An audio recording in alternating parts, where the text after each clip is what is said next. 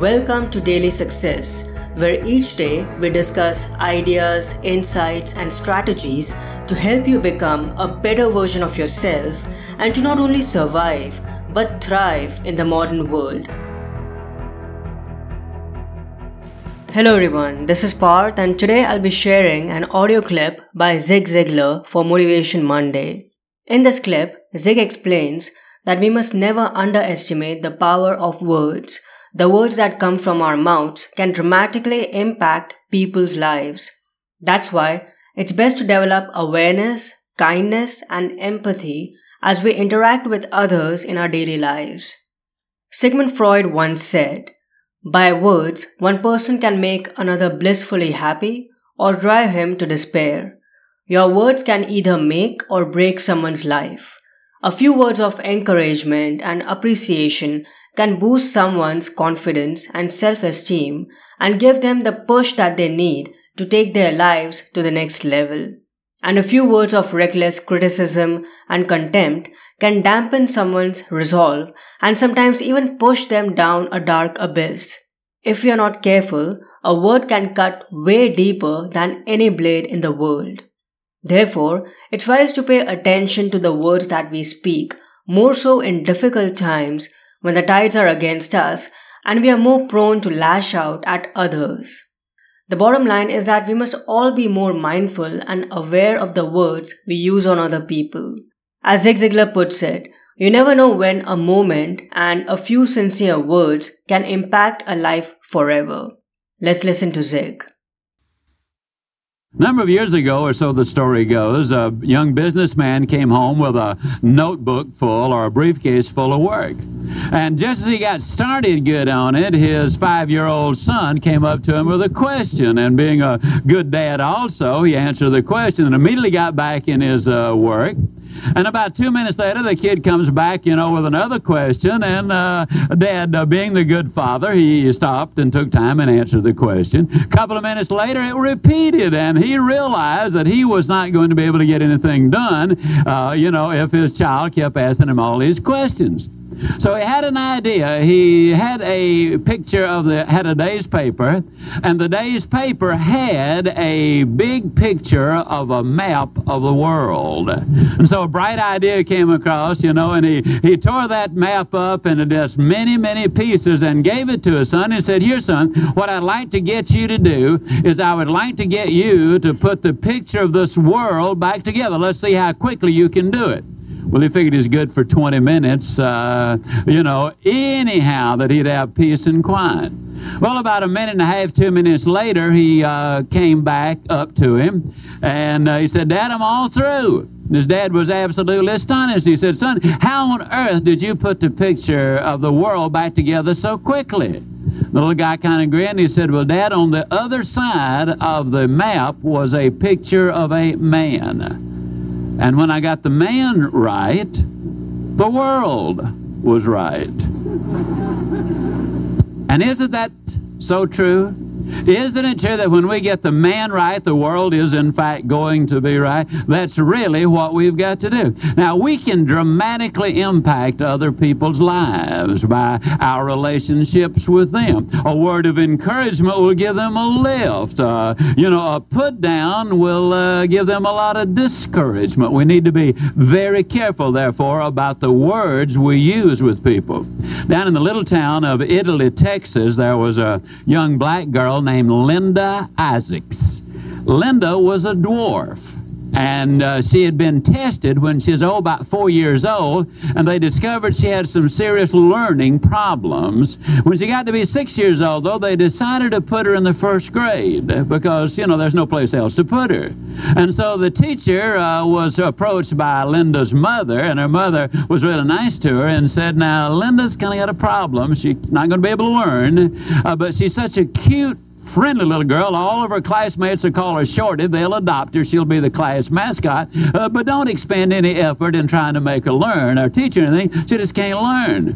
Well, she was 100% right. Into the first grade, she hadn't learned a thing. But she also was right when she said she was going to be very popular with her classmates, because she was. They decided, despite the fact that she had not learned, that they would promote her. Because why make her go through the rigmarole of making new friends every year? She wasn't going to learn anything in either grade, and so they promoted her to the second grade. Linda Isaacs went through all of her school years without learning anything. They graduated her from high school. Now, she's a member of a minority group, she's a dwarf, and she's functioning at the first grade level. Now, you tell me, what are her chances in life? I think you'll agree they were slim at best. Her mother by then is getting on up in years. She takes her to Dallas to live with an older sister. The older sister takes her down to Goodwill Industries, where she met a lady named Carol Clapp. When Carol Clapp looked at Linda Isaacs, he did not see, or she did not see, a helpless, hopeless little girl who was going to be a ward of the state all of her life. She said to herself, this little girl is here for a purpose. There's something there. I'm going to find out what it is. She gave her a new series of tests and discovered that Linda Isaacs could, in fact, learn some things. And so they gave her a very simple little job, which she outgrew at Goodwill Industries that very day. The next day they gave her 2 jobs. She very quickly outgrew those 2. Now, fast forward for a year. 1 year later, Linda Isaac is answering the telephone, checking the payroll, and functioning almost as a full-fledged secretary. In 12 months, she learned dramatically more than she had learned in 18 years of school. For 18 years, countless people, well-meaning, loving, good-intentioned people, had simply said, Linda can't learn, Linda can't learn, Linda can't learn. And for 18 years, Linda Isaacs had parroted that phrase, Linda can't learn, Linda can't learn. And then one day, they changed the tape. And one day a teacher, a lady who had looked at her in a different light, said, Linda can learn, Linda can learn, Linda can learn. And in wild-eyed astonishment, this child of 18 all of a sudden found herself saying the same thing, Linda can learn, Linda can learn. Now, don't misunderstand. I'm not simply saying that all you got to do in life is to change the input from the negative to the positive. But I am, and that's going to solve all of your problems forever after.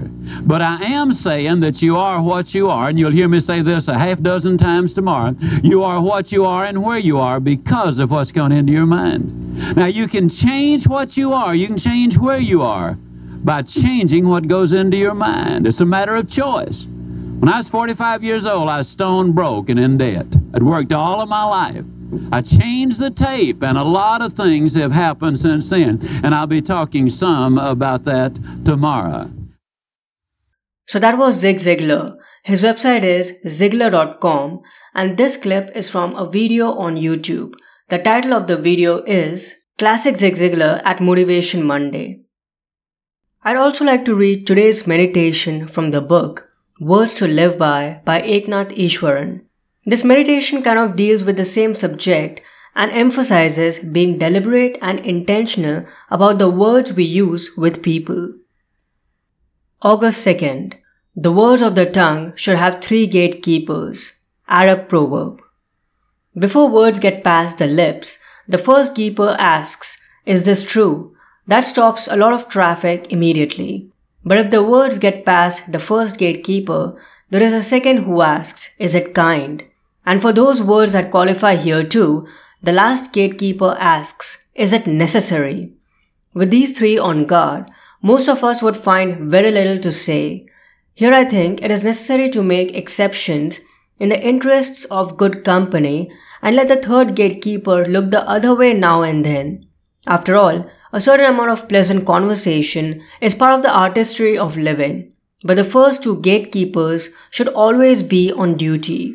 It is so easy to say something at the expense of another for the purpose of enhancing our own image, but such remarks, irresistible as they may be, serve only to fatten our egos and agitate others. We should be so fearful of hurting people that even if a clever remark is rushing off our tongue, we can barricade the gate. We should be able to swallow our cleverness rather than hurt someone. Better to say something banal, but harmless than to be clever at someone else's expense. I hope you enjoyed this episode. Grab a copy of my beautiful ebook, Success Essentials Guidebook. You can get it for free from my website, thedailyapple.me. I'm sure you'll love it. Also, check out the Better Thrive store, where you will find personal development, success, and philosophy merchandise, as well as some useful digital products to help you become better and thrive in the modern world. And lastly, I would be really grateful if you could give a 5-star rating and review on Apple Podcasts, Google Podcasts, or Spotify, because this will help others discover this show and I'll be able to inspire more people and convey meaningful information to a bigger audience. That's all for today's episode. I hope you have a great start to the week and I will talk to you soon. Enjoy. I hope today's episode added incredible value to you.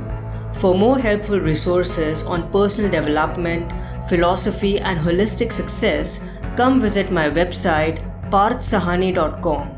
I wish you an amazing day.